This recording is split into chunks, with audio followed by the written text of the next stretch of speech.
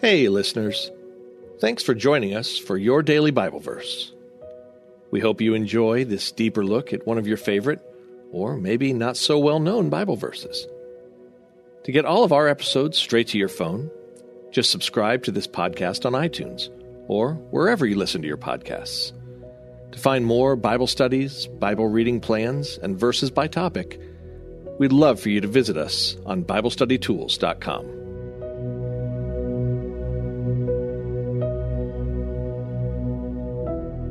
10 Signs of a Flourishing Church, from the New King James Version, Unapologetic Study Bible. Read by Mike Innes. Bible verse of the day, 2 Corinthians 8, 1-5. And now, brothers, we want you to know about the grace that God has given the Macedonian churches. Out of the most severe trial, their overflowing joy and their extreme poverty welled up in rich generosity. For I testify that they gave as much as they were able, and even beyond their ability. Entirely on their own, they urgently pleaded with us for the privilege of sharing in this service to the saints. And they did not do as we expected, but they gave themselves first to the Lord and then to us in keeping with God's will. Christian periodicals often run stories of praiseworthy churches, congregations which are notable for their zeal, holiness, creativity, or fruitfulness. These publications follow the biblical example, for God also honored churches in the pages of Scripture. First century Macedonia provides one inspiring and convicting instance. The Apostle Paul had been collecting funds for the impoverished members of the mother church in Jerusalem, whose members saw their material prospects collapse at their conversion. The Christians in Macedonia outdid themselves in response to his appeal, and Paul brought their performance to the attention of the Corinthian Christians who needed to contribute their fair share. His description captures elements of the church at her best. Here are those features. 1. Supernatural. Their heroism was a result of God's grace, not their own fleshly effort. 2. Tempered. They had been refined in the fires of persecution. Theirs was no fair-weather Christianity, but a faith strengthened by severe trial. 3. Joyful. Happiness depends upon material or social circumstances. Happenstance does not. The latter is grounded in the sense that the Lord is doing great things and that the church is a part of it. 4. Sacrificial. Many are willing to give out of their plenty. These people gave out of their extreme poverty. 5. Generous. Given their poverty, a small offering would have been understandable. Contrary to expectations, the Macedonians were famous for their rich generosity. 6. Quote-unquote foolish. Though their actions answered to a higher wisdom, in giving beyond their ability, they seemed foolish. 7. Natural. Their generosity welled up naturally from regenerate hearts.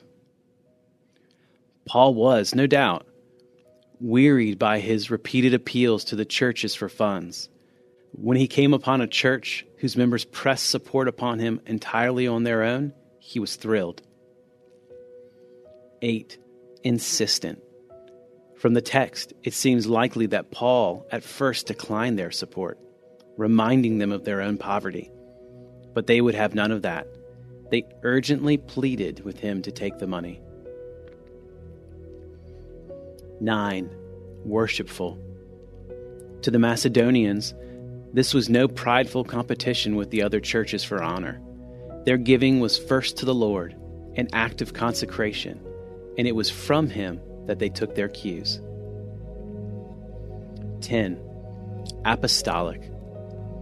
Churches can channel their money to all sorts of secondary things, so Paul made special note of their devotion to us, namely, to the apostles' godly priorities.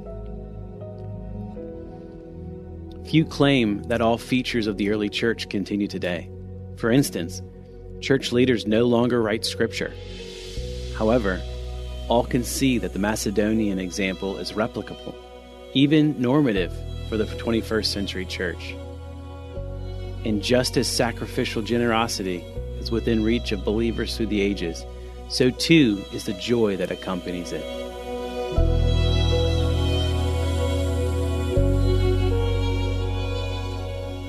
Hey everyone, thanks for listening to Your Daily Bible Verse, a production of the Salem Web Network. If you enjoyed what you heard today, we'd love for you to head over to iTunes and rate and review our podcast. It really does help people find us.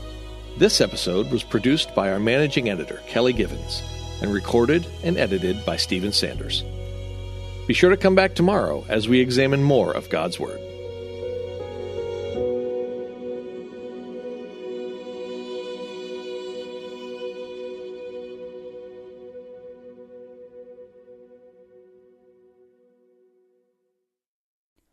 Christmas. For most kids, it's the most joyful time of the year. But this Christmas, 1.5 million children will spend the holiday separated from a parent because their mom or dad is behind bars. Prison Fellowship Angel Tree needs churches in our communities to volunteer to bless local children with a gift, the gospel, and a loving message from their parent. I believe this is an incredible opportunity for our listeners to share the love of Jesus this Christmas. Many of Prison Fellowship's partner churches continue ministry to local Angel Tree families after Christmas is over. Through this ongoing care, Prison Fellowship Angel Tree strengthens and encourages families every day. Angel Tree wouldn't be possible without the help of faithful volunteers. If you're ready to make an eternal impact in your community, please register today at angeltree.org/church. That's angeltree.org/church. Miracles are everywhere. Let our adventure begin! Discover PureFlix, your premium streaming service where faith and family values come home. Ready to have some fun? The most exclusive selection of quality, wholesome movies and series that will uplift your spirit. A man can argue whether God exists, but when he looks at his daughters, he knows. With new arrivals every week. Unbelievable. Save big and enjoy the possibilities, like invitations to exclusive theatrical screenings. I see it, so I believe it. Find out more by joining today at pureflix.com. Have you ever attempted to read the entire Bible? Did you do it, or did you only make it part way? I'm John Stange, and I host a podcast that will make it possible for you to make it through the entire Bible, one chapter at a time. I've been hosting the Chapter a Day audio Bible podcast since 2015, and every single day of the week, I read one chapter of Scripture, then follow that up with a time of prayer. And if you're looking for daily insights and inspiration directly from God's Word, I hope you'll give the Chapter a Day audio Bible a listen. You can find it at lifeaudio.com or on your favorite podcasting app.